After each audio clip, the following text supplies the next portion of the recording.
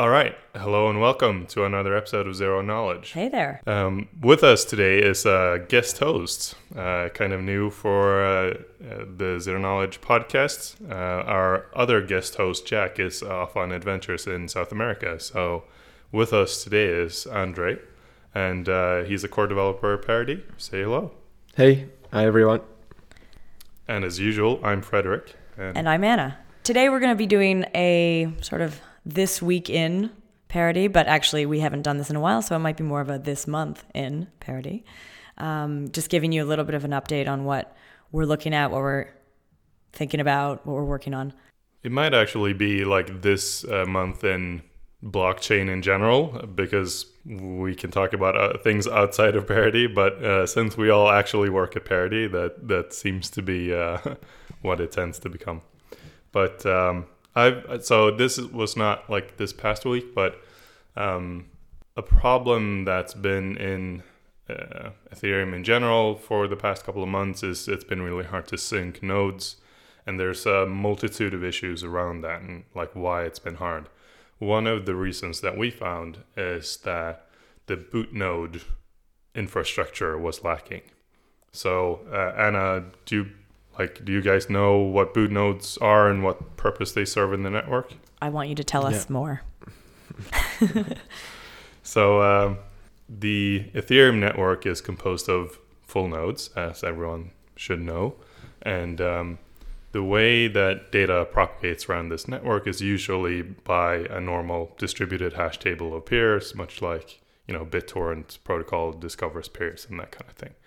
But when you start up a node for the first time, you don't really have, who do you connect to as your first peer? You have to find that first person. And so there's a thing called a boot node that serves this purpose of being the first thing that you connect to. So when someone starts up their node for the first time, it connects to our boot nodes that are hard-coded into the Parity client. And then they'll try to warp sync from there and try to find other pairs and kind of discover the networks with that as a starting point. The problem was that we had a lot of nodes that were actually offline completely. Some nodes were underpowered, and generally the infrastructure was not that good. I actually started up a full node on my own server just as an experiment to see sort of what kind of traffic it got and whatever. So I started up, it was a really beefy server. I have a gigabit connection or 10 gig connection or something. It's really massive connection. I have a bunch of free bandwidth, so I boosted up my allowed peers, which there's actually in Parity there's two parameters to configure: the allowed number of max peers and a number of extra slots to download warp syncs, so warp peers essentially. And I opened up 1,000 warp peers, and since I'm currently sending about 600 gigs per day of warp images to people, which is kind of nice. They're 2 gigs each, I guess. So does that make it about 30 warp syncs per day served by my node alone? And so when I started this up, I got into this experiment. I was looking at the performance of the other boot nodes that we have, saw that they were way underperforming what my machine did. So I was like, what's up here? And we started digging into this in the company and found that our boot nodes are just underperforming. I guess we deployed them in a world where the Ethereum network was a lot smaller and we didn't have to think about this stuff. So now we've beefed up the infrastructure and things are running a lot more smoothly. Yeah. The thing is that the problems that the boot nodes were having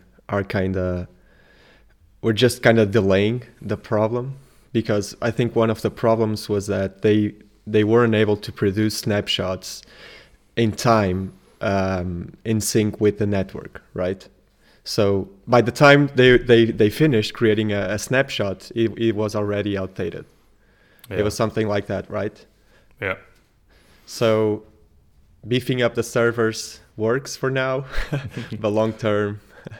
Ethereum gets larger and larger, and long term, there has to be some other solution as well. And Yeah. we're obviously looking towards that. Yeah. I think like in the future, like clients will play a bigger role, so that not everyone actually does need to do a full sync or a warp sync. Yeah.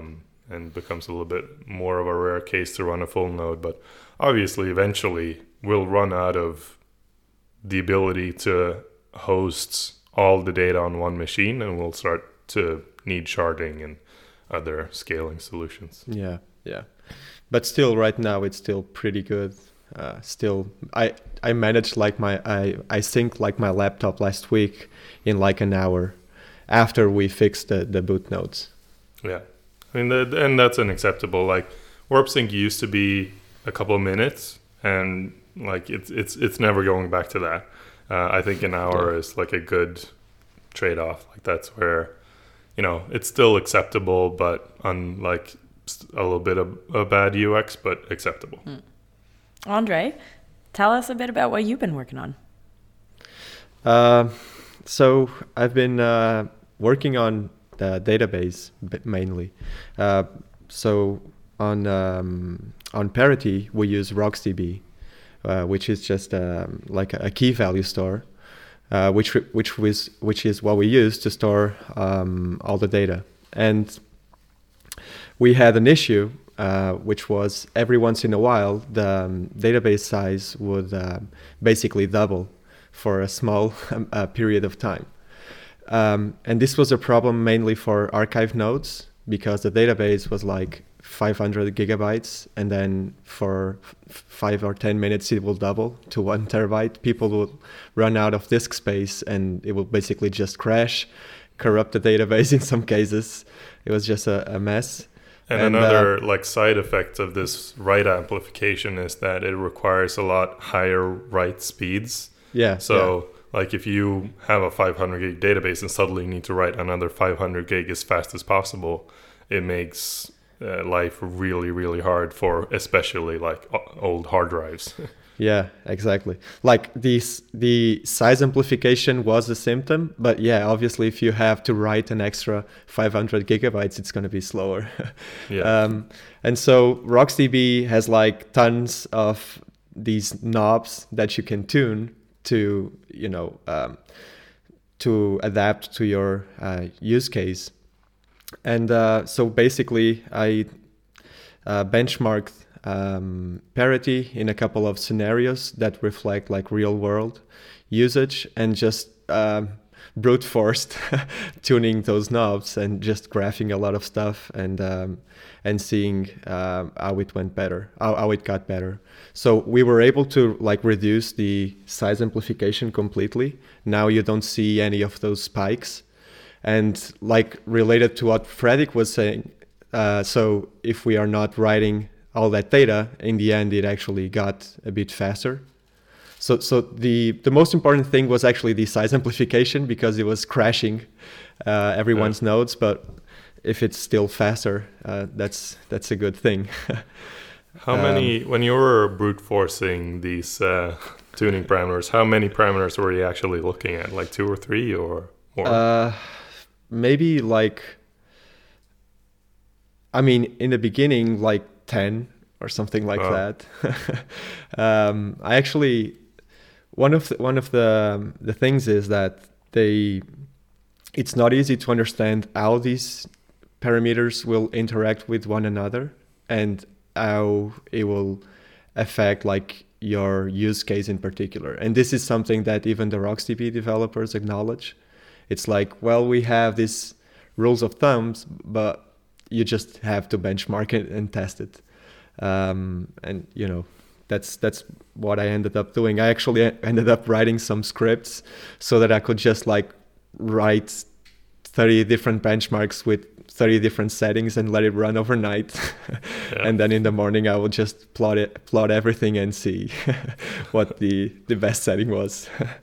Did you ever talk to the RocksDB developers or like ask for tips or? No, not really, but they do have a lot of documentation on the wiki. I'm curious about like what they think of. I think the Go client uses another database, right? Yeah, LevelDB or something. they use LevelDB, which I think has less parameters to tune. Yeah. I wonder, like, we must be like a reasonably large user of theirs. I mean, if you look at like how many parity nodes are running and like how many RocksDB databases exist because of our use of it, I think I don't know, maybe I'm overestimating or underestimating their other users. But there are some like database products that use RocksDB as a backend, but I don't know if they have more installations than. I wonder if they would be interested in looking at our use case and opining on how we use it, because it would be interesting to hear of like if they go like, oh no, you should totally do this or that, and like Yeah, so my update's not going to be so parity focused. It's actually more of a general this month in blockchain.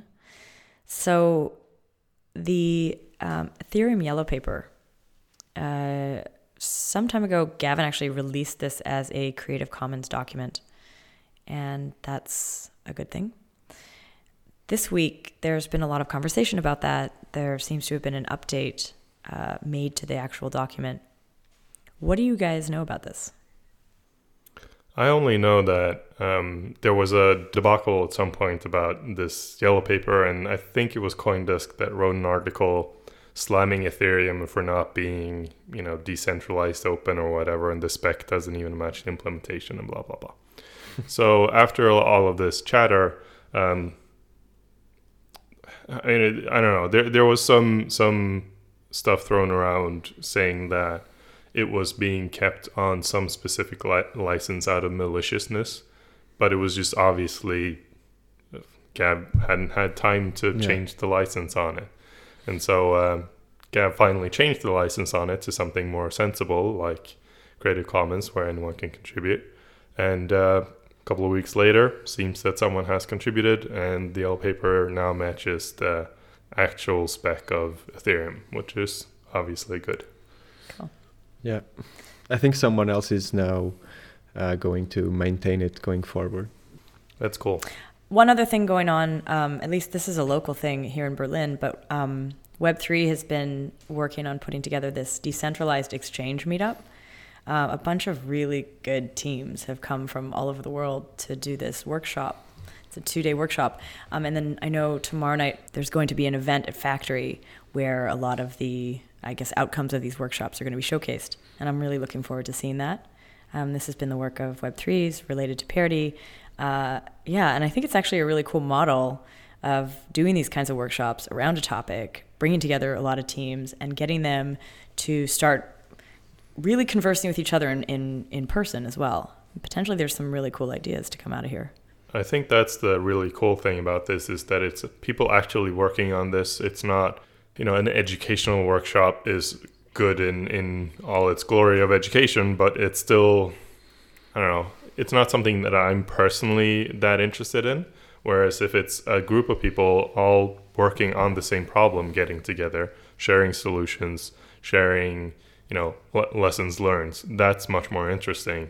And something that I would hope kind of comes out of one of these things in the future is for all of these decentralized exchanges to start working towards some common standards or goals so that they can all interoperate. I mean, you will always be able to interoperate to some degree, but if it can be made easier, I think all the better. Yeah, and I think that could be, I think it would be really nice to see that across a bunch of topics, not just decentralized exchanges. I think this kind of model is very nice.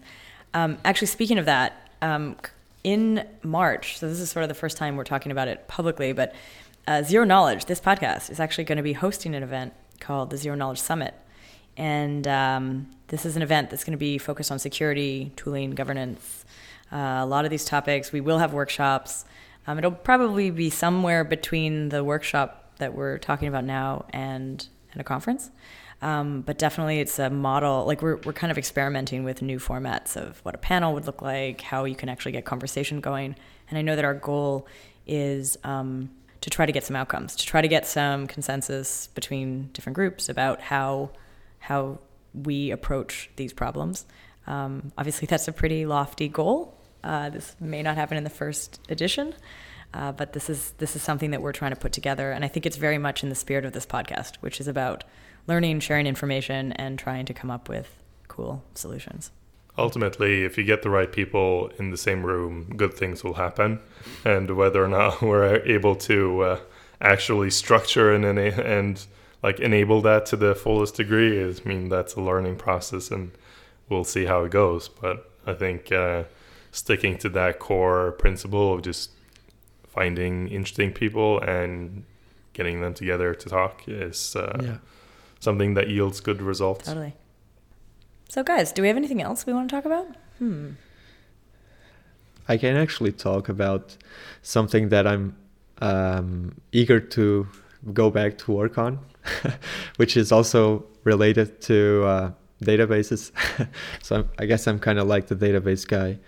But so basically we started writing our own database that we will eventually use on Parity.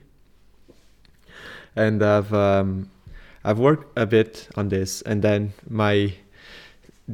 all the hours that I spent tuning RocksDB gave me even more appetite for completely replacing it.